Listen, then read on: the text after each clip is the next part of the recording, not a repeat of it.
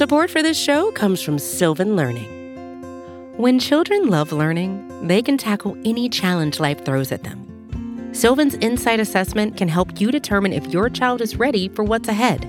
It can also identify gaps in learning and point out areas that could be of concern for your child so they can tackle what's to come.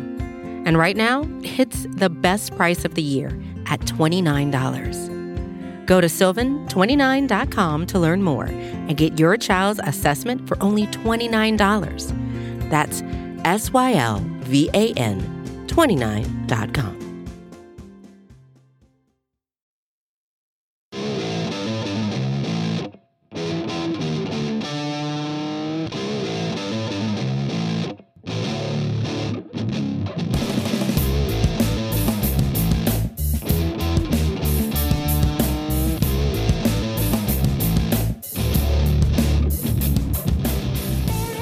Hello, everyone, and welcome to episode 366 of the Battery Power Podcast. I am your host, Brad Rowland. It is Sunday, September 4th, and I am joined by a man whose football team won their opener in upset fashion on the road on Saturday, Scott Coleman. Hello, sir.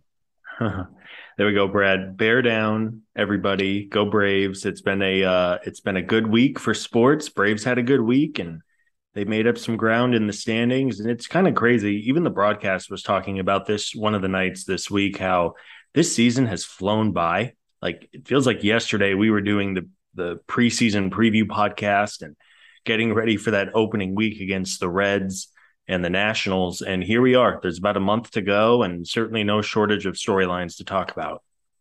Yeah, definitely not. Obviously, it's we're recording this on Labor Day weekend, Sunday evening. Thanks to an on-time, as always, rain delay. We're recording a little bit later than expected on the Sunday evening. And spoiler alert, the Braves don't play on Labor Day, which I kind of hate. It's maybe good for the timeliness of this podcast, but at the same time, it's just going to be strange to not have a Braves game to discuss and watch on Labor Day. But alas, here we are, and the Braves have won 5 games in a row as we record this. They are now within 1 game of the New York Mets in the National League East for the first time since July 23rd. And even then, that was a one-day stop when they were only a half game back, and that was close as they've been all season long. So they are essentially as close as they've ever been to the division lead. They are playing at 101 win pace at this moment for the full season. And since the start of June, famously, the Braves are 61-24. Which is a 116 win pace. Scott, I'm going to tell you this: it's pretty good to win at that kind of pace over an 85 game sample size. Obviously, it's an arbitrary endpoint on some level, but they have been playing extremely well, really all season, but especially since June 1st. Yeah, they've been killing it, and we even talked about this on the podcast a couple of weeks ago. But I think because the Braves have not been in first place, I think this crazy run that they are on is being overlooked nationally. They have the best record in baseball since June 1st by a couple of games. Like, the Dodgers just went on a 41-9 run over 50 games.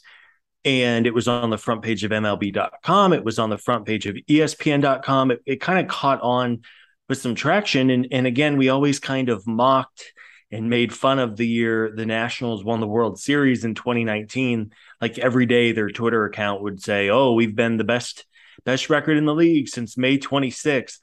As much as we laughed at it, we know that season ended very well for Washington. And, again, it's been a weird dynamic just being in second place for basically the entire season. But make no mistake about it, this is just a stacked Braves team. We'll see where everything winds up in the month at the end of the regular season. But they are on quite the roll and have been for more than 3 months now. Yeah, we'll talk about more of the broad strokes a little bit later in the episode, but just to kind of cap off that little tidbit since June 1st, the Braves also lead all of baseball in runs scored since June 1st, and I believe they are third best in runs allowed since June 1st. So if you're top 3 in all of Major League Baseball, not just the NL, that's all of baseball, top 3 in runs scored and runs allowed, that's usually a pretty good recipe for success, and they've done that over a very large sample size at this point in time. So clearly it was a positive week for Atlanta. We'll get into all of the games as always, then later on in the episode, the latest news and a little bit of a look ahead to what's coming up on the horizon, because every game matters right now with the Braves within 1 game of the Mets, and like you said, kind of flying under the radar still, but not locally. I think we all kind of understand that they're really good, but hopefully that will be translating into a first place appearance at some point along the way here. The one and only down part of the week was at the beginning of the week. So Eric and I talked last week on this podcast, and we were there. The Braves were in the middle of a downturn, and they lost on Tuesday. And honestly, there was a little bit of, frustration, mildly so, because, and this is sort of my corner of the internet, the Braves were their biggest betting favorite of the entire season on Tuesday. Even with Ronald Acuna still out, they lost at home to the Rockies as, again, the biggest betting favorite they had been all year long. Now, obviously, it's baseball. Anything can happen, and you're never that big of a favorite. But anytime you are supposed to win, like at sort of a high percentage of the time, and you're in the middle of a losing streak with your best pitcher on the mound, Max Fried, who wasn't even bad in that game on Tuesday. And by the way, they were also winning. They're up 2-0 in the third inning. Just kind of a weird night at the office. It feels like it's a long time ago now, but that was one that was kind of as bad of a loss on paper as you can have, because literally they were the biggest favorite they've been all season long, and they didn't win. So there you go. Yeah, very on brand for baseball, right? Yes. You have a huge advantage. Max Fried against Jose Urena, who has been bad for a couple of years now. Actually, I wasn't able to watch much of this game. I was driving. It was probably a good thing I wasn't able to watch too much, just for the old blood pressure. But as we know, thankfully, that was the one and only loss the team had this week. It was their third straight overall loss after that frustrating St. Louis series. And it was like, okay, here we go. Let's not, it's September now. Let's not start this late season swoon. And thankfully, they picked up the pieces nicely against, very weirdly, I don't know if you caught this, Brad, the Colorado Rockies have been historically a bad road team the last couple of years. But for whatever reason, they play some of their best baseball all year at Truist Park, which makes no sense because the Braves have been very good for a few years now. The Rockies have decidedly not been very good for a few years now. And for whatever reason, they like playing in Atlanta. But that was a tough loss on Tuesday. But as we know, the rest of the week went quite well. Yeah, that was their only loss of the week. So they've won every game since then. And it was kind of funny. Just like I was thinking, they were like a minus 350 or something like that favor on Tuesday. And then they went up 2-0. I was trying to find the live data and couldn't find it. I bet they were a minus 600 favorite, up 2 runs. Yeah. Something like that. Which is for our non-betting folks, that's crazy. That is Buffalo Bills at home against the Jacksonville Jaguars. Crazy. I mean, that's huge odds. Anyway, we'll leave that one in the past to talk about the wins now. Wednesday was an interesting game. Ronald Acuna returned for the first time since the previous Friday. He had a home run.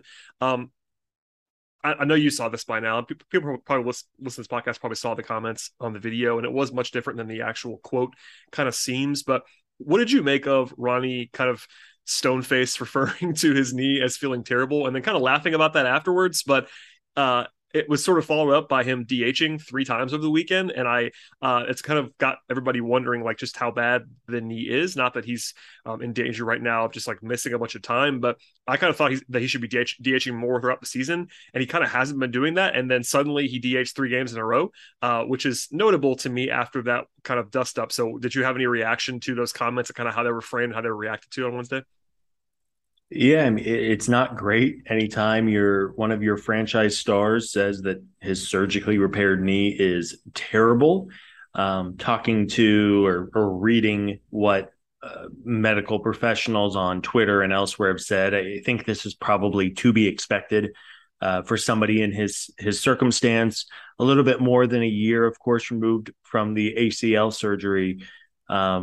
But thankfully, with the benefit of the DH, you can give him and his knee a little bit of a breather because it's clear his knee is nowhere near 100%. Even if structurally it's sound, and that is, of course, the most important thing. I mean, Ronald can barely run. There was a moment, I forget which game over the week, but he had to not go full speed on a double, but run a little bit for a double, and he was gimping the entire way. And for a player who, before the surgery, was truly one of the fastest people in the entire sport, it hurts your heart a little bit to watch Ronald have to gimp out there a little. But Again, I think you just have to be thankful that he is feeling well enough to be able to play most nights. And if you have to DH him, quite obviously, this lineup is just so much better with Ronald out there. You would love to have him in right field as well, but especially as we're into games, 130, 140, 150 in the season. If you have to give him a breather, especially if you can just DH him, I'm all for it. But yeah, anytime a player just flat out says it feels terrible, it's going to raise some eyebrows. Yeah, Demetrius wrote about the comparison between Ronnie's knee and Freddie's wrist from a few years ago, the wet newspaper comments, and it's kind of interesting. And that was a good piece from Demetrius that I recommend people reading on BatteryPower.com. But yeah, I mean, we don't know how bad it is. It doesn't look great at this point in time. I say all that.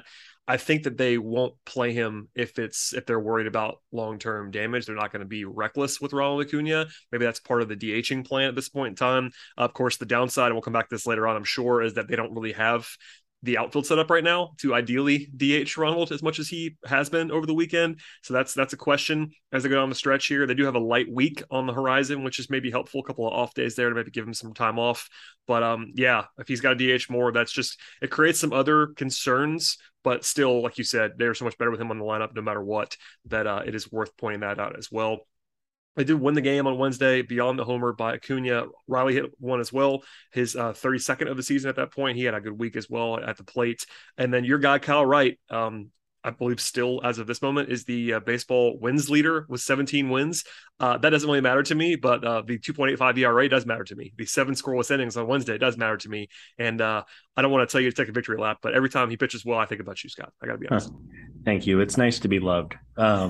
Yeah, I mean, it's not, the wins number is kind of silly with, like, again, Tyler Matzek over the weekend got a win for throwing one pitch, which kind of showcases how silly the statistic can be. But man, you're talking about somebody who has a very real chance to win 20 games in a baseball season, especially in this modern era. There are so few starting pitchers who win 20 games. You mentioned the ERA is very good. His underlying metrics have been really strong. He had a couple of starts there in the middle of the year. Of course, he had the tired arm in Boston and missed a start. He was a little shaky there in the middle going in maybe July and even the early August. But recently, Kyle has been on fire. And it's kind of crazy. And this is going to be a professional tease to what Spencer Strider did the following night. But it's kind of crazy that this emerging frontline starter with 17 wins and an ERA below 3 is like third or maybe even fourth on his own team's rotation in the pecking order. I think it speaks to the depth. It's not a coincidence that as the Braves have gone on this crazy run, for the most part, the big 4 starters have been oh so good, and then the 5th starter has been a little up and down. But when you have 4 top end starting pitchers throwing as well as Fried, Strider, Wright, and Morton are, it's going to win you a lot of games and also prevent you from losing too many games in a row. Yeah, right. In his last 11 starts is a 2.45 ERA to your point there. And I think, yeah, he only has one, I mean, anything close to a bad start in the last 11 starts, which is very, very solid. He's been really good all year long. And I agree with your point wholeheartedly on that. There was a little bit of Kenley Jansen drama on Wednesday, which we'll come back to later on, because that was unfortunately not the only drama from Kenley this week. But your transition to Strider is appropriate because he was, in a word, preposterous on Thursday en route to a 3-0 win. It was a record-setting performance from Strider. He was absolutely insane in that start. 2 hits allowed in 8 innings is impressive enough in shutout fashion, but 16 strikeouts is the headliner for Strider. It's the Atlanta Braves era record. So basically the last 50 plus years in Atlanta. For strikeouts in a single performance. Only a 30th game in the history of baseball with 16 strikeouts and no walks. And I know you know this, Scott, but for listeners, like, that may not sound impressive, but I cannot explain to you how many games there have been in baseball history. So to only have that happen 30 times in the history of baseball that's actually extremely, extremely, extremely impressive, even though it doesn't maybe sound like that. And we can get into his like full season performance as well, but man, he was untouchable. And yes, the Rockies are bad offensively. That is at least worth mentioning in here. But you don't fake what he did there. Obviously, that the upside is what it is. But he was unbelievable. Yeah, I mean, it was like It was an all-time performance. Like you think about, I think Kerry Wood struck out, was it 20 20. batters? Yeah. And I believe he was a rookie, or maybe it was early in his career. Either way, you always hear about that start and deservingly so. But you talk about just a flat out, full on dominating performance. 16 strikeouts and no walks is absurd. He had full command of both the fastball and the slider. And as folks know, when his fastball is peppering upper 90s and then he works in a slider that looks like a fastball and then just takes a hard left turn, I don't know what you do. I mean, apparently you strike out 16 times because there's nothing you really can do there. Strider, I mean, even again, he didn't join the rotation until the end of May, but he should probably get some Cy Young recognition, which is crazy to think about. But if you look at a leaderboard, and we'll talk about his season ranks, especially after his really great performance, he is as dominant as basically anybody in the major leagues. It's crazy, man. There was a good debate on Thursday night as well before Strider went absolutely berserk about who was the front runner for Rookie of the Year. Was it Strider or was it Michael Harris? I think Strider has the advantage, especially after a historic performance. But I think, again, it's similar to Kyle Wright. He's almost overlooked a little bit because he's in such a good rotation and there's so much star power on this roster. You can't say enough good things about the kid. For sure. We're not going to do the entire Rookie of the Year discussion, but it is wild because Harris, had a good game on Thursday and also has a 12-game hitting streak. He had 3 hits today. Like the fact that Michael Harris is not the runaway Rookie of the Year speaks to Strider and how incredible he is. And by the way, it is a 2-man race. There is no one else in the stratosphere of those two guys. So at this point, I can't imagine a scenario where anybody else wins it in the National League. So it's kind of nice to just have a Brave-centric National League awards race. But as for Strider, I mean, yeah, I think the Cy Young thing, I don't think he's going to get a lot of votes because of the lack of workload. But in terms of like, you could certainly argue on a per start basis, since he became a starter, he's been the best starter in the National League. Like it's not crazy. He has the best supporting profile. Like he doesn't have the best ERA, but he has the best FIP in the National League right now. If you go to a minimum of like 100 innings, it's by a lot, actually. He has the best XFIP in the National League. Like it is pretty insane how good his numbers are. Strikeout rate leads the majors, which is wild. But for if you kind of lower the threshold, he doesn't quite qualify on like the traditional leaderboard because of the inning stuff, as we mentioned before. But really, he's been kind of untouchably good across the board here. And yeah, I don't even know how you even talk about it. There's the old school debate about like how much better a pitcher has to be than a position player to win an MVP or Rookie of the Year award because they just pitch a lot less. But man, he has been conservatively a top 10 pitcher in baseball on a per start basis, probably better than that this year, which is just insane to even say out loud, but it really is true. I'm not saying he's that moving forward for sure, but in terms of like what he's actually done, and even the supporting numbers are even better than that. Like just for reference, he's striking out almost 14 batters per 9 with less than 3 walks per 9.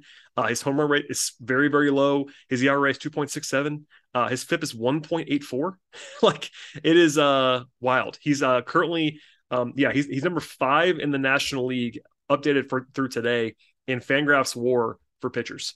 And again, he has a lot less innings than a lot of these guys, and he is number 5 in the National League. The only guys who are in front of him as pitchers are Aaron Nola, Carlos Rodon, his teammate Max Fried, and Sandy Alcantara, who the Braves beat up on later in the week. So like that tells you all you need to know. Even with a very limited sample size compared to other starters, he is a top 5 starter in the National League this year by the numbers. Wild stuff. Yeah, you talk about how dominant he has been in his last 5 starts, and keep in mind, 2 of these were against the Mets, and 1 was against Houston, and 1 was against St. Louis. So you're talking about 3 of maybe the top 7 or 8 lineups in the entire league. He gave up 4 runs in his first start in New York, and that was the kind of fluky one where they had a bunch of infield singles and bloops and doinks. But in the 4 starts since then, he went 5 innings, gave up 1 run against the Mets, went 6 innings, gave up 1 run to the Astros, went 6 innings, gave up 1 run to the Cardinals, and then went 8 innings and gave up no runs to the Rockies.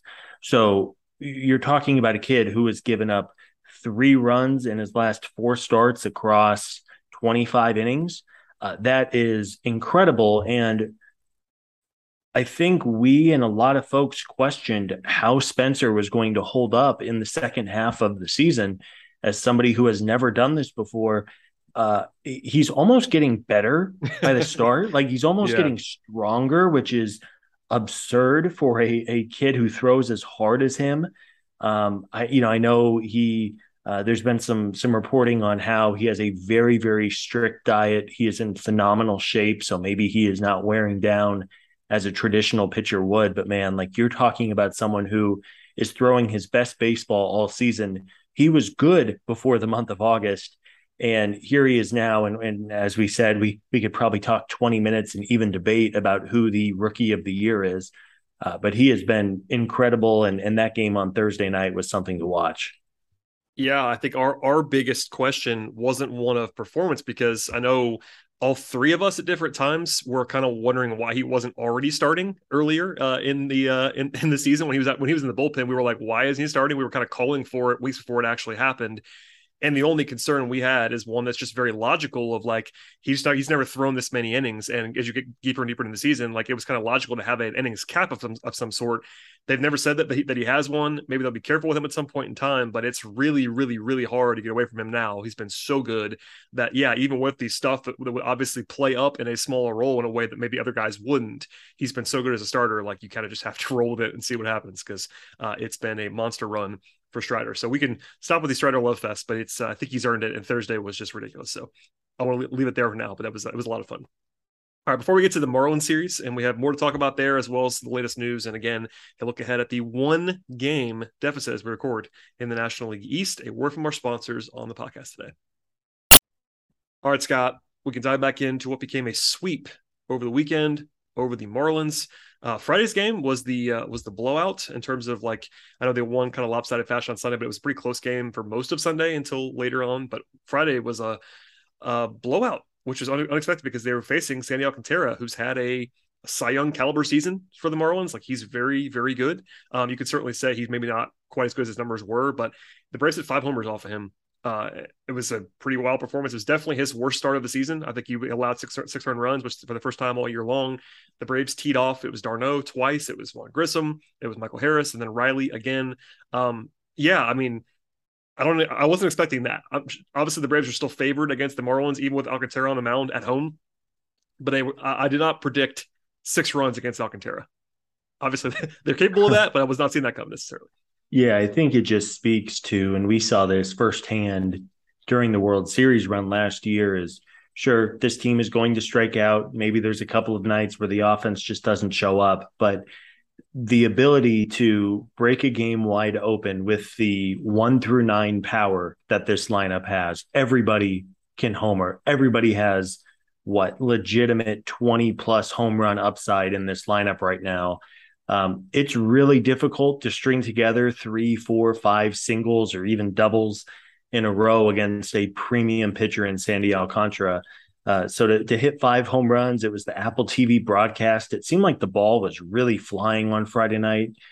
Maybe it was the weather. Maybe Major League Baseball flipped in a couple of those 2019 Gopher balls. But it was a lot of fun to watch. As you noted, it was kind of the one game as bad as the Marlins have been, and they are really bad. Yeah. It was kind of like the one game in the series where like, okay, you don't want to give up too many here, because if Alcantara has his A1 stuff, it's going to be tough to score more than a run or two. And again, as we saw, this lineup, d'Arnaud, Grissom, Harris, Riley, just 4 big-time power bats. And again, just speaks to the depth in this lineup. It does. Morton was solid on Friday. That was enough to win. The bullpen pitched very well.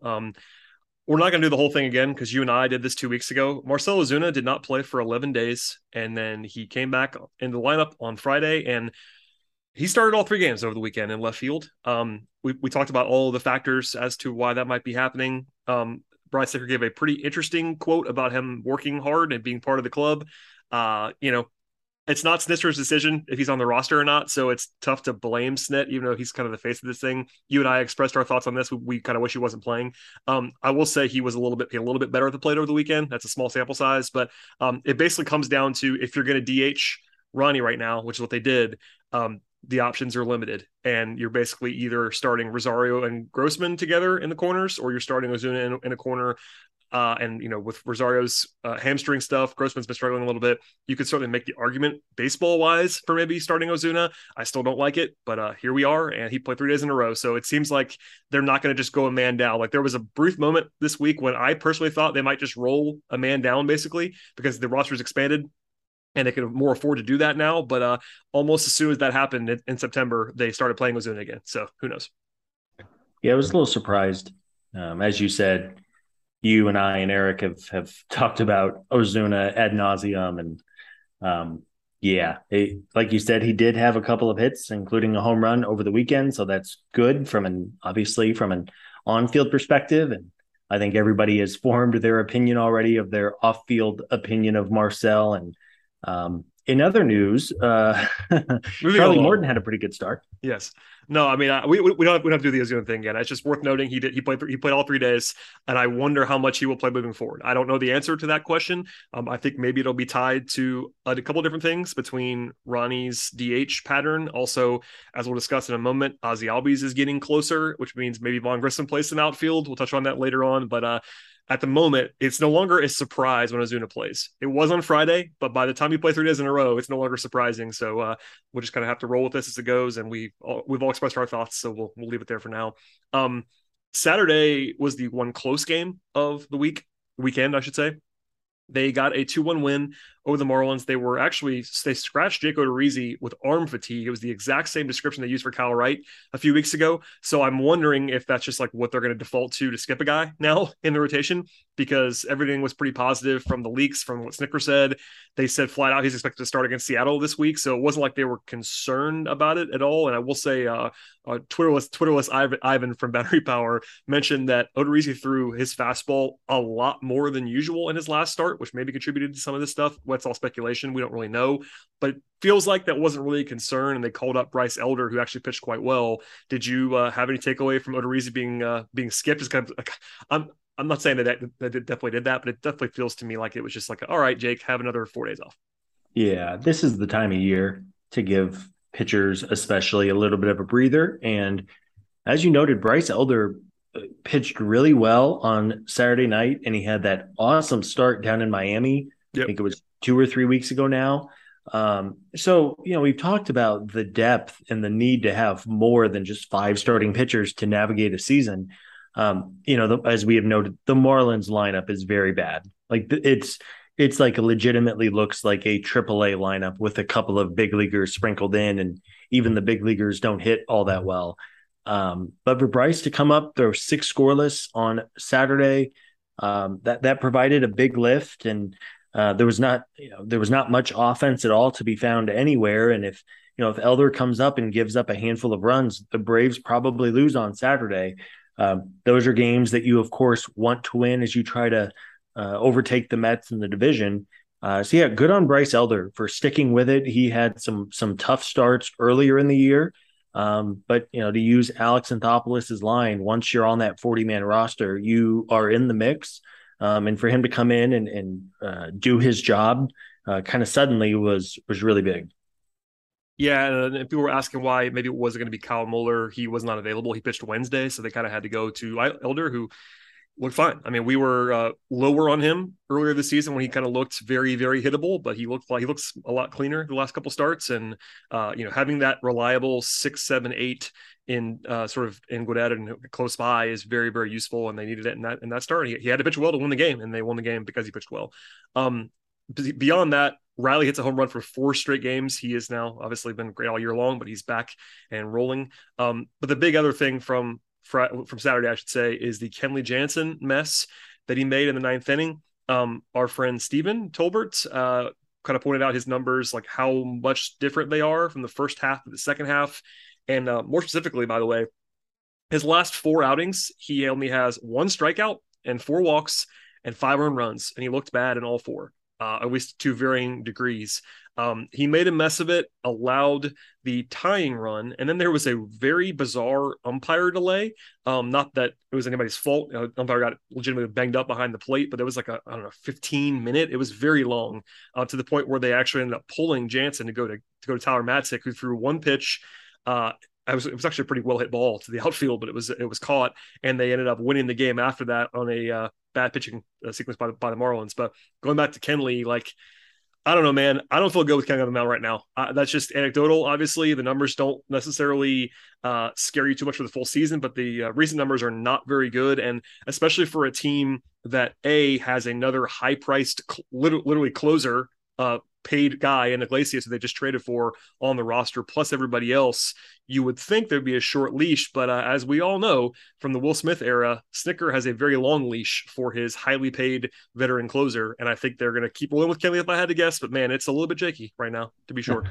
Yeah, I saw on Saturday night somebody tweeted that before Will Smith was traded, he must have like sneezed on Kenley and gave him the ninth inning Will Smith blues, because his numbers, Kenley has decidedly fallen off pretty badly in the second half. I agree wholeheartedly with you. I have no real confidence.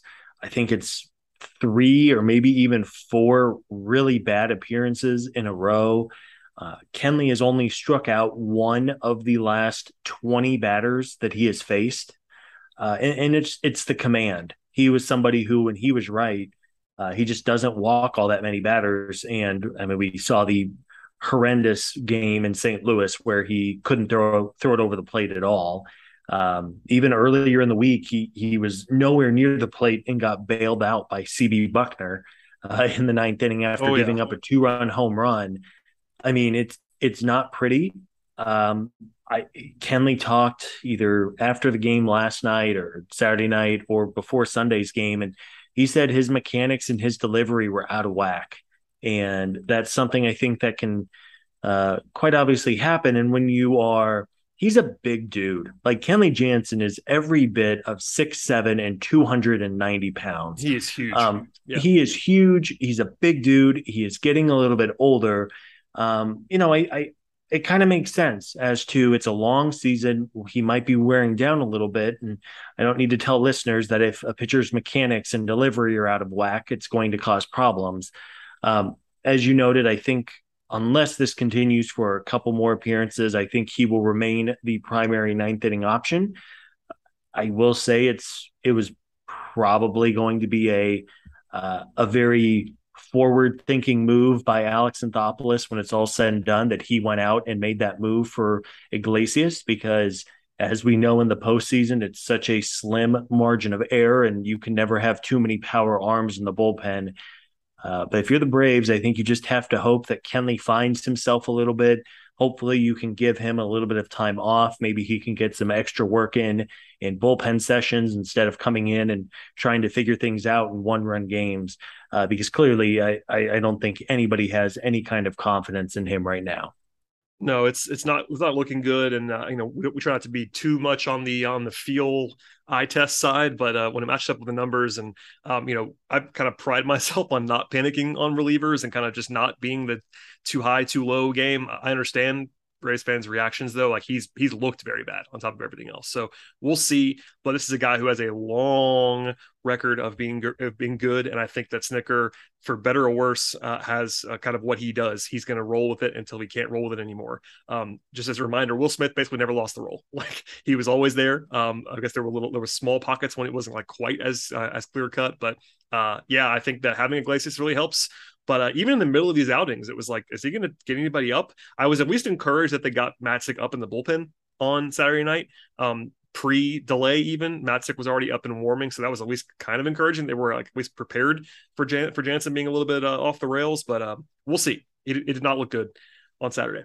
After that, last game, of course, of the week was the 5th straight win, 7-1 today on Sunday. Rain delay in the 5th.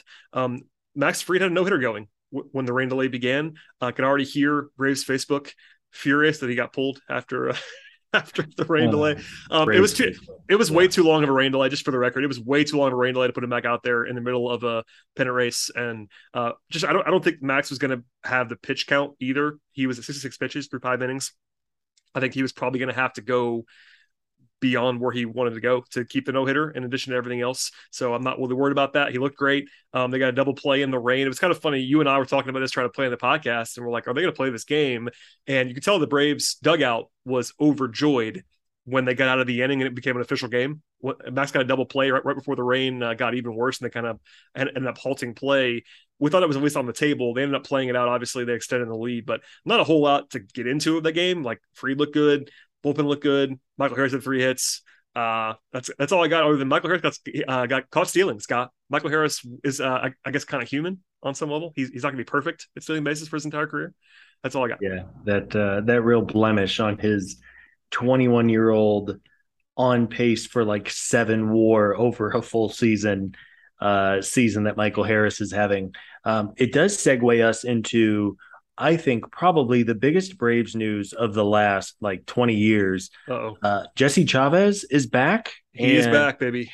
Better than ever, and appeared in Sunday's game. I know we have him on our notes here to talk about kind of an interesting path back to Atlanta, but he looked really good in his 2 innings of relief of Fried, and it's really good to have Jesse Chavez back. Yeah, there's actually a rule in the CBA where he can only be good with the Braves. He has been basically terrible everywhere else. He was terrible with the Angels. He was not good with the Cubs or the Rangers, but every time he's in the Braves uniform, he pitches well. He pitched well again, like you just said, on Sunday. And it was also kind of amusing. Like, he got traded for Iglesias, who's like a top 10 closer in baseball. Obviously, it was for money reasons for the Angels, but that was the entire return for Los Angeles. And then they waived him, a month later, 4 weeks later. Yeah. They got Tucker Davidson out of it too, though. Oh yeah, that's right. Tucker is having a tough go of it out in Anaheim, but everybody has a tough go of it out in Anaheim these days. So I don't know. Yeah, I mean, more seriously, everybody loves Chavez. We don't know if he'll be a factor, but obviously gives them great depth in September, a guy they trust. He has been a prime performer for them in mostly low leverage stuff, but he was a pretty crucial part of the bullpen last year, and we'll see. Obviously, you don't want to have to use him a ton, but they trust him. He's a vet, and everybody seems to love the guy. So a nice little addition for the cost of nothing, basically, in September. To that end, actually, the roster is expanded. Having him sort of allows you to carry Chavez for no cost, really. Arcia is back. That was a welcome addition. I think that basically that ensures, in my mind, that Adrianza won't be on the playoff roster. They haven't had to make that decision just yet, but I think there's only room for one of them in the Vaughn Grissom era. There's only one room for one of Arcia or Adrianza, and as much as I am not the biggest Arcia guy, he is better than Adrianza. So that's my guess on that one. And then the big thing beyond that is just the Ozzie domino. So he started his rehab assignment this week on Thursday in Gwinnett. He also, according to our pal Chris Willis, who was in the building, took BP and infield both at Truist on Saturday before the game. So he's getting closer. I'm not sure how quickly Ozzie will be back, but I'm sure it'll be in the next week or two. And also, just to add on here before we get into this topic, which is obviously looming over everything with Ozzie, number one, it's great to have Ozzie close because Ozzie is a perennial standout player. But also, there was some captured, photographed, maybe even videoed outfield work for both Vaughn Grissom and William Contreras in the last few days. Obviously, Contreras has briefly played there already in his career, and just as a way to get him in the lineup, I think that's just more of a fail-safe because I don't think they want him to play outfield. But clearly, Vaughn Grissom has been a popular conversation topic for a while as a potential left field option. It was also discussed at length between Chris and Steven on the podcast earlier this week on the same podcast network. But we can leave it alone, like in terms of like the full like half-hour breakdown of Vaughn Grissom. But let's just say the Ozzie coming back thing does impact other people, and most notably Vaughn Grissom. Yeah, it does. I mean, it's going to be really, really difficult to take Vaughn out of the lineup just based on what he has done over the last month. Ozzie Albies is going to play most days. I would imagine maybe after a full week in Gwinnett that once he's back, he will be in the lineup most days, maybe not every single day as they bring him back from the foot injury. But Again, whether Ozzy is at second base or they could also DH him, which I think is something we might see a little bit of as he distances himself from surgery. You have Ozzy Albies who you're going to want to play. You absolutely want Vaughn Grissom in the lineup, assuming the clock doesn't strike midnight with him being just a young rookie. We don't know that. I don't expect it, but it's worth noting, as good as he has been, rookies have their ups and downs. And then you mentioned left field. It's going to be a very interesting decision. The idea of a left fielder in Vaughn Grissom in this example, who has never really played left field in his entire life, being your outfielder in a must-win game or even a postseason scenario, is a little terrifying to me. I mean, he's a really good athlete, so I would have some trust, I think, in that essence. But again, there's just things that outfielders have ingrained in their brains from experience and hundreds, if not thousands, of repetitions out there. And we'll see how it all plays out. I don't know if it's necessarily a problem because you're talking about having so many good players that you're trying to find a spot for all of them. But it is probably, for me, the biggest on-field story in September is what kind of impact does Albies have when he returns? And then, of course, what happens with Vaughn Grissom, who has been just so good since coming up. Yeah, it's clearly the best kind of problem imaginable, and that it's not a problem. But yes, I agree with you. It's the one obvious story. If everybody is healthy, there's a decision or two to be made there. Vaughn has cooled off recently. I think, he's 6 of 37 in the last 10 games. It's a 10-game sample size, nothing to panic about, but I don't think he was going to likely just continue to just like play at an MVP level like he was for the first 3 or 4 weeks. So we'll see where his true level is. I think our minor league guys I trust, and like everyone believes he's going to hit on some level, but he's not been just tearing the cover off the ball the last, week and a half, 2 weeks. Which might make it a little bit easier to pull him out of the lineup. But I tend to agree with you. Like, they're going to want to play him still. Ozzy's not going to play every single day immediately. The DH spot, again, becomes interesting because if they want to have Ronnie DH, that takes another guy out of that equation in terms of playing Albies there or even Vaughn there. I think that we're all kind of guessing till he does it, but left field is a place where players like Ryan Klesko and Evan Gattis have functioned in the recent past. I cannot imagine a scenario where Vaughn Grissom is unplayably bad in left field. Maybe he's not good right away. He's not. It's a new spot for him. But the Braves just played Marcell Ozuna there 3 days in a row.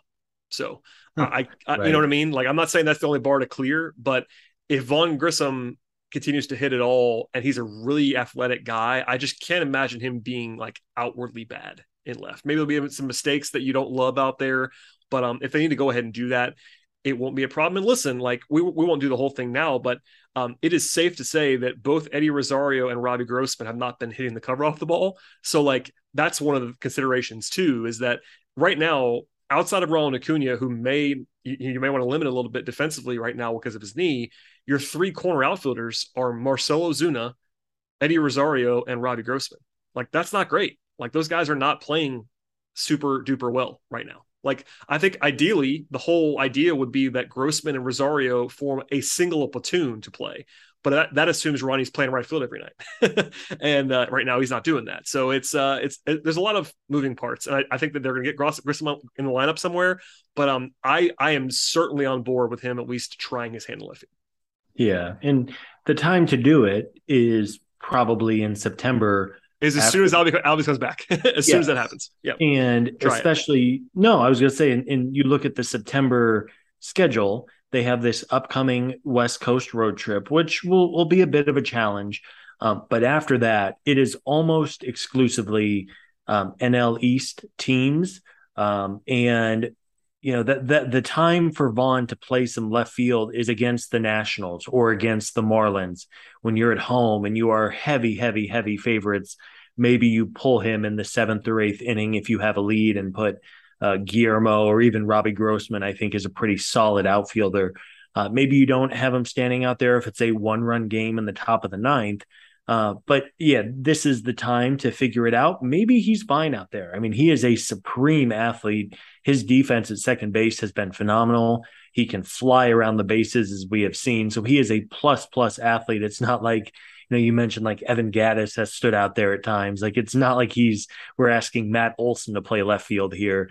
But if you have a couple of weeks to see what you have, I think this is going to be something that ultimately plays itself out and kind of solves itself. But you have Vaughn, maybe even Contreras is a good enough athlete to stand out there. Although I worry a little bit about that just because of the risk of catcher injury. You don't want to, play God by injuring a couple of catchers this late in the year. But again, in a weird scenario, he could talking about Contreras, he could probably stand out there for a few innings if you needed him.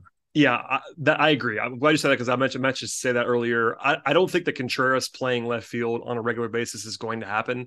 That is more of you just kind of have to do something in terms of like guys are unavailable, or maybe you're in the playoffs and you just got to get his bat in there and Ronnie can't run or something like that. You know what I mean? Like, I think for the most part, if you're going to play Contreras, you're going to DH Contreras. Like there's no beyond catching, of course. I think there's a very slim path for him to play left field. But again, he's done it before. Was that last year or 2 years ago? I can't remember when they tried him in left field, like a very brief sample size. Like, so he's at least done it. He won't be good out there, I'm pretty confident, but they've at least done it enough to where maybe if you have to stick him out there, it's totally fine. But I totally agree with you. They're not gonna.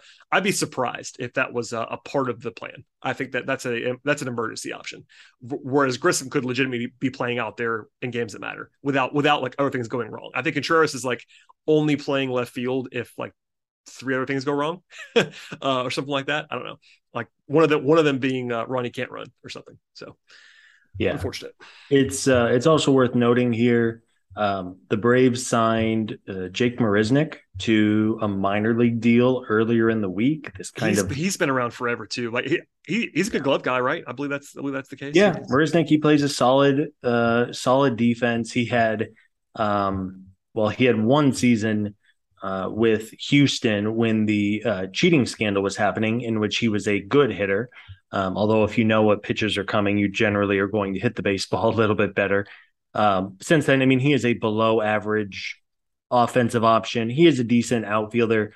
Again, I have a hard time seeing a scenario where Jake Marisnick is starting games for a very, very good Braves team, but it's worth noting as we hit the kind of news and notes portion of the pod, they signed him. He's in AAA. I would be surprised if we ever see Jake Marisnick, but nonetheless, he is a big leaguer who, I mean, he was in the World Series a couple of years ago, so. Yeah, that's a useful depth addition as a reminder. Like once the roster, like once the trade deadline passes now, there's no waiver deadline. Like if you have, let's just say you have 3 injuries, you just need guys in Gwinnett you can call up and it will not embarrass you. Like that's, Anthopoulos has done a good job the last 2 years of just like making sure there was enough depth in key areas to fill out the roster if you have a disaster happen. And Marisnick is a great addition through that lens. Like he's your 7th outfielder. Like that's fine. Like if he never plays, that's fine. Like they obviously don't want to play Heredia either. Like they keep choosing to not play Heredia at any time, basically, other than like in the 9th inning for defense. So maybe he's just that kind of level player, but I agree with you on that. That's nice. Nice little addition.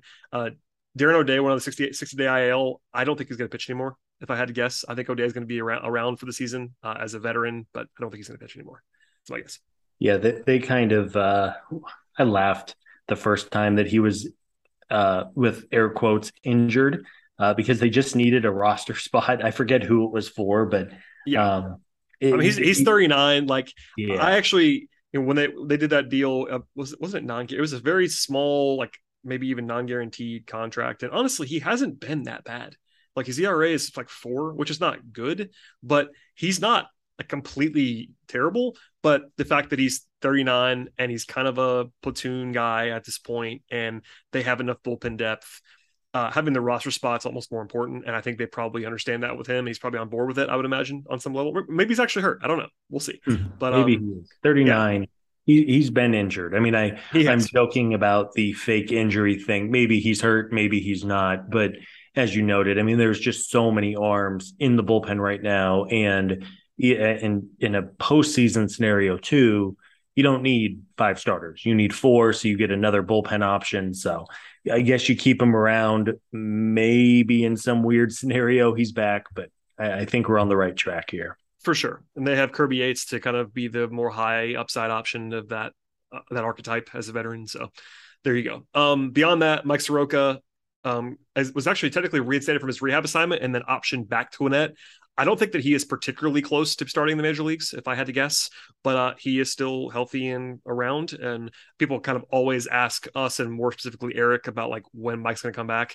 Number one, there isn't anywhere to put him right now in a lot of ways. I think that, yes, ideally in his best form, he is better than Jake Odorizzi. No one's saying otherwise, but we don't know if he's anywhere close to that form at this point in time. Maybe they'll try Mike in the next few weeks, but in terms of 2022 playoffs, I still think I am skeptical that he will help them, but I'm not ruling it out either. He's obviously been close enough to pitching Gwinnett. I just wanted to say that out loud. Like I'm not piling on Mike. I promise you, we're all rooting for Mike Soroka, but he hasn't pitched in so long in a game that matters that it's September 4th. Like if they're going to do it, they got to try him like in the next 2 weeks.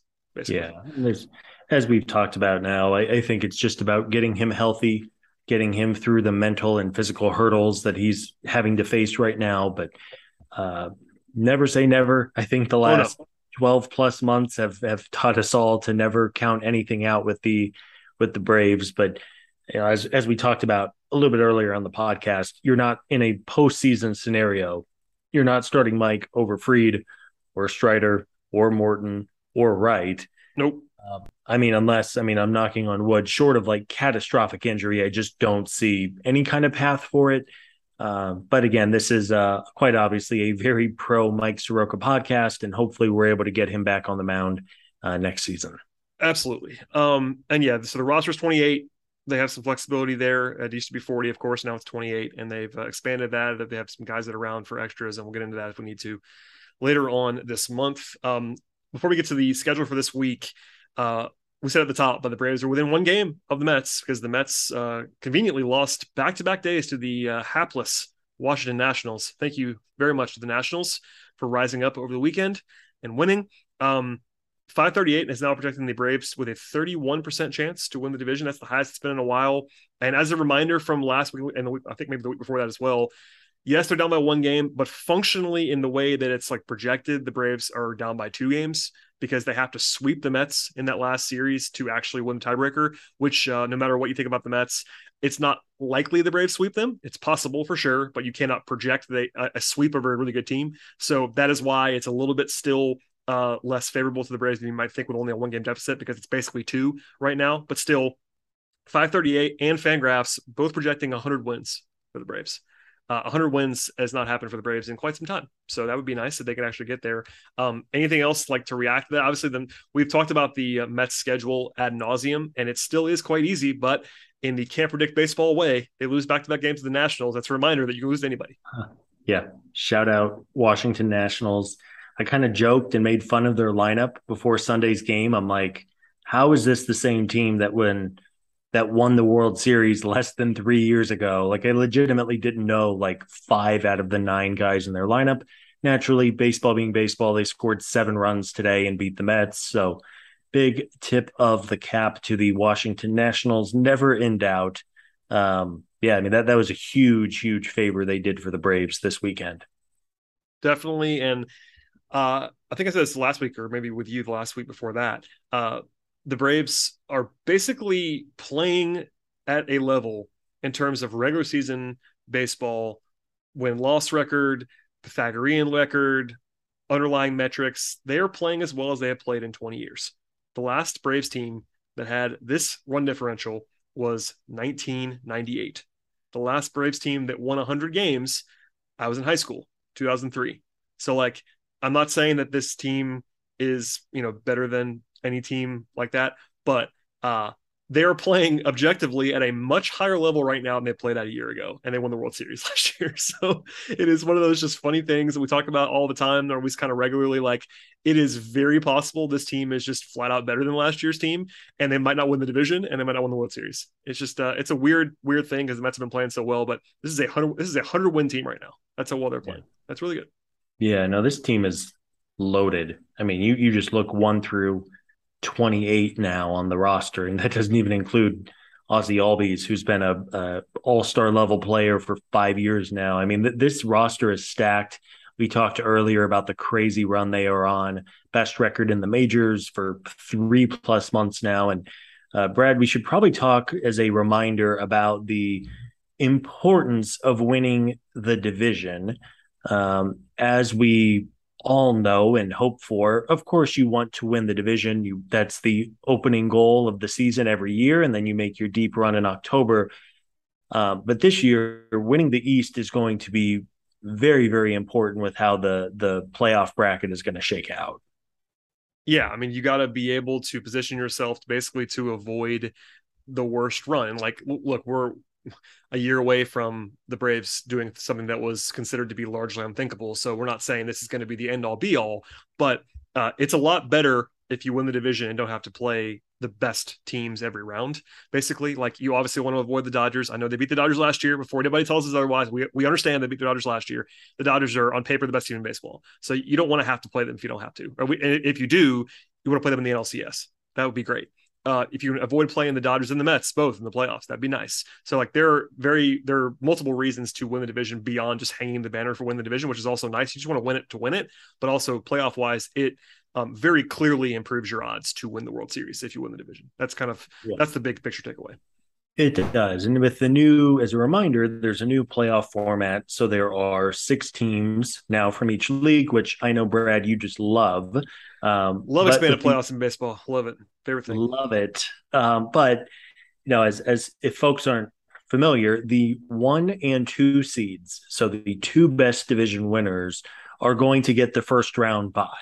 I don't have to tell anyone how fluky of a game baseball can be if you can avoid having to play a best of 3, even if the Braves are a decidedly better team than the Milwaukee Brewers, the Philadelphia Phillies, the San Diego Padres. Weird things can happen in a best of 3 series. So not only do you get the first round bye if you win the division and become the 2 seed, but the way the bracket is going to shake out, the National League East team that does not win the division, so the Braves or the Mets, are a virtual lock to be the number 1 wild card team, which is the 4 seed. The 4 seed is going to play the 5 seed, which is the number 2 wild card, but that team then has to go on to play the Dodgers in the NLDS. So you're talking about a difference of either having to face both the Dodgers in the NLDS after playing a best of 3. And then if you do beat the Dodgers, you are more than likely going to see the New York Mets in the NLCS. Compared to if you win the division and you are the 2 seed, you're going to get the winner of the 3 versus 6, a team that has just had to play 3 very highly competitive games. So you're going to have the advantage in terms of rest and being able to line up your pitching staff. And then you get to watch, more than likely, the Dodgers and the Mets claw each other's eyes out for 5 games. And if you win in the NLDS, then you're going to get a very worn out New York or LA team. As you noted, baseball is weird. We talk about this and it'll end up being the San Francisco Giants in the World Series or something crazy like that. But you're playing the odds. You want to make it as easy of a path as you can possibly have. So again, the division title is very, very valuable this year. Very, very valuable. And even with the kind of built-in projection that the Braves are not favored to win the division, they still have like a 10% chance to win the World Series, which is actually, that may not sound like a lot, but that is a pretty lofty percentage in these models in terms of September for a team that's not winning this division. That's pretty healthy. That's like top 5 in baseball kind of level, because I think all the numbers will tell you this is a really good baseball team. It would still be helpful if they were to win the division. And like I said before, at the very, very top of this podcast, they have not been within a game of the division lead in about 6 weeks. And that was for exactly 1 day. So they are in the best spot they've been in for a very long time. Obviously, they need to take care of business this week. It's actually a fairly favorable schedule in terms of off days and opponents over the next 7 days. There are 3, count them 3, Scott Coleman late night specials. So if you are an East Coaster that likes to go to bed early, you're in some trouble this week. My apologies, but you can rely on batterypower.com and also Sean Coleman on Daily Hammer to catch you up. And also Scott, I'm sure, will be recapping these games. But the Braves play in Oakland and the Braves play in Seattle this week. It's 2 games in Oakland, Tuesday and Wednesday. Then they have Thursday off, and they play Seattle 3 times on the road. Now, the Mariners are good. I'll say that. The Mariners are a good baseball team. I know they haven't been for a long time. The Mariners kind of famously had the longest playoff drought and all that stuff. But the Mariners are a playoff team. They're 75-58 right now. They've won 6 games in a row. So that series is not favorable like the way that you would think about it being traditionally. The A's are bad, so that's helpful. But I just want to say that PSA, if you don't follow the American League at all, this is not your older brother's Seattle Mariners. They're actually pretty good. Yeah, the Mariners, I think, have pretty strong vibes of like the Braves in 2018, where they have some young talent. It's a fun, young, easy team to root for. So those should be 3 really good games in Seattle over the weekend. Go ahead and put your pot of coffee on because they will be late nights. I also just realized, by the way, they're playing as we speak. So they're either going to win tonight or lose. They're in the 10th inning against Cleveland. So my record that I just said of them is going to change. But no matter what, they're still pretty good. Yeah, they're a good club. Julio Rodriguez just signed like a crazy deal that could be like 18 years or something insane. Yeah, Oakland is bad. I mean, we know that. Yes, it's 2 games. Tuesday night is going to be a late night, and they do have a day game on Wednesday, which is good.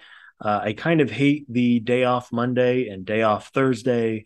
Not having a game on Labor Day is a crime. I need to speak to the manager of the schedule maker because that kind of sucks. But again, it's 2 days off this time of year. I guess it's not the worst thing in the world.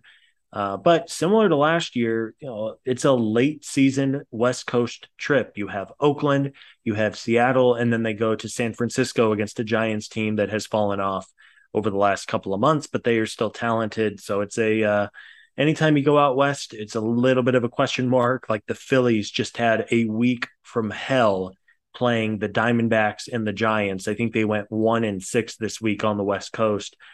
Certainly hoping the Braves do a little bit better than that because they are going to see, as you noted, a good Seattle team, and then the following week, a solid San Francisco club. Yeah, they have 5 late night games in the next 8 or 9 days. They play 1 late game in Oakland. They play 2 late games in Seattle on Friday and Saturday. And then Monday and Tuesday next weekend in San Francisco are all late nights, which is Scott's prime time. But again, I definitely understand, especially in the regular season, if you are a Braves fan that cannot afford to stay up till 1 a.m. I don't blame you. We'll be up. I'm sort of an insomniac, and Scott is just 3 hours behind us all. But we'll have full coverage as always on the podcast. But super interesting games in the next week or so. And yeah, I think actually they seem to be avoiding the best of the Mariners starters, if I can see this on paper right now. I think they do not face like at least their absolute best guys, at least projecting forward. They don't have to face who they just get, Luis Castillo, who is who they just traded for from the Reds. He's been awesome. And I think they're going to miss him, which is nice. But other than that, a challenging weekend series. But the A series, that's one where, yeah, I mean, maybe you lose one there. It's just baseball. But that's when you want to get greedy and just take both. You can't expect to just like wallop the Mariners necessarily on the road, but we'll get to that when we get to that. Scott, I guess final thing, how are we feeling? Because I feel like big picture stock with the rest of the roster, as we talked about a second ago, kind of being loaded. They're bringing back, we talked about this earlier, and I kind of got reminded to look this up. This is so crazy. I feel like this is almost an afterthought right now, but so I looked this up. So Scott, if I asked you how high on the second base Fangraphs WAR leaderboard Ozzie Albies has been since 2018, this is 5 seasons. This includes this year when he has not played very much. 5 seasons, all of Major League Baseball. How high is Ozzie Albies on the second baseman WAR leaderboard? Good question. I will say he is number 3. He is number 5. He would have been number 4 if you kind of don't look at the plate appearances, because the guy ahead of him is Jeff McNeil, who's not played a ton of second base. Often has been playing the outfield, also has a lot smaller sample size. But yeah, so Ozzie's either 4 or 5 depending on where you set the levels. So my point is the Braves are bringing back a consensus top 5 second baseman in all of baseball. And it's like an afterthought almost. Like we're talking about it, but like I think it's because of Grissom being awesome, which is certainly justified. He's been great, but like it should be a bigger deal that Ozzie Albies is almost back. Like Ozzie Albies is pretty much a fringe star. Like he's a really, really, really good player. And I know he was not good this year before he got injured. There's no reason to think he's going to be bad now. He's 25 years old. So like you're bringing back like if you don't think it's a superstar, I get that, but like a fringe star, 4-win level player as just like an addition to quote Chip Carey, Scott. It's like making a trade in September. Oh, there it is, baby. So I wanted that. No, you're right. we are. I mean, it speaks to how good Vaughn has been. If Orlando Arcia and Ire Adrianza were making starts at second base every day, I think we would like literally be counting down the days until Ozzie was back. And now That's it's true. like, heck yeah, we're gonna get Ozzie back. But take your time, man. Like get your reps in, make sure you're feeling good physically. Have him see a lot of pitching in AAA, get him back. Maybe he returns after the weekend series against the Mariners, or maybe they even just have him stay on the East Coast for the entire week and bring him back once the Braves return to Truist the following weekend. But yeah, I mean, that's a good point. I mean, this lineup again, man, it's just loaded. I mean, 1 through 28, it is so good. You mentioned it doesn't have Ozzie Albies. It doesn't have Ian Anderson, who has been struggling in Gwinnett. But I mean, you're talking about a guy who threw a 5-inning no-hitter in the World Series 11 months ago, and he's not even like in the general thought of how you're going to construct your team over the next month. So it's not a problem, but it's a good problem to have, and it's going to be a really great race. I know. I think it's just, man, the Mets are just so unlikable. Like I don't know how you feel about this, but like every day I see like Brandon Nimmo annoys me. I don't like Jeff McNeil. I think Pete Alonso is kind of a doofus.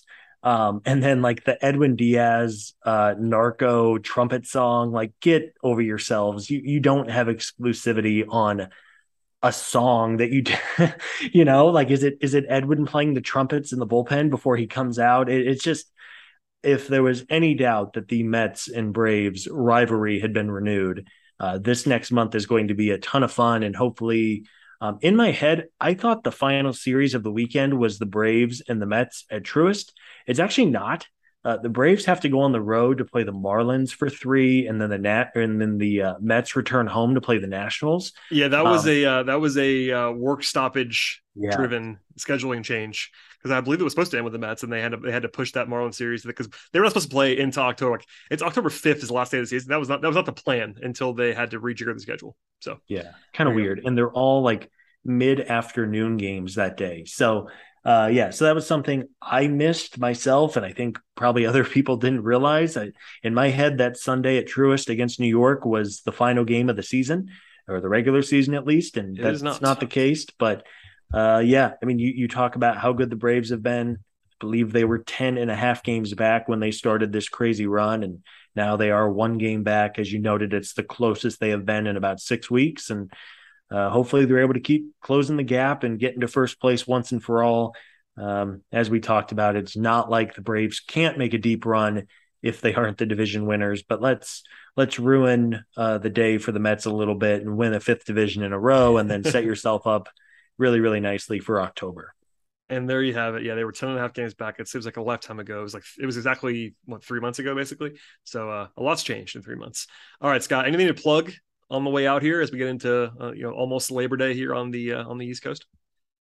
Yeah, thanks to everybody for tuning in. A lot of good coverage on both batterypower.com and here on the podcast network. We really appreciate all of the support. Should be a really fun month ahead, and always good to do one of these with you, Brad. You as well, sir. Like you just said, I would certainly appreciate, on Scott Wood as well as Eric and Chris and everybody else, please subscribe to the podcast network. If you've not done that already, we really appreciate that for sure. Also, 5-star ratings and reviews. Download old podcasts. That's also very helpful if you want to just do the best possible way to support the show, clicking around on old shows, downloading, listening, sharing with friends, all that fun stuff, as well as clicking on stuff on the site, batterypower.com. Read everything that's written there. And honestly, I don't do really any of it, so I can say this without too much bias. It is a fantastic, overarching look at the Atlanta Braves from sun up to sundown, basically. From previews and game thread stuff and recaps to analysis, news stuff, everything is all in one place at batterypower.com. Check that all out as well.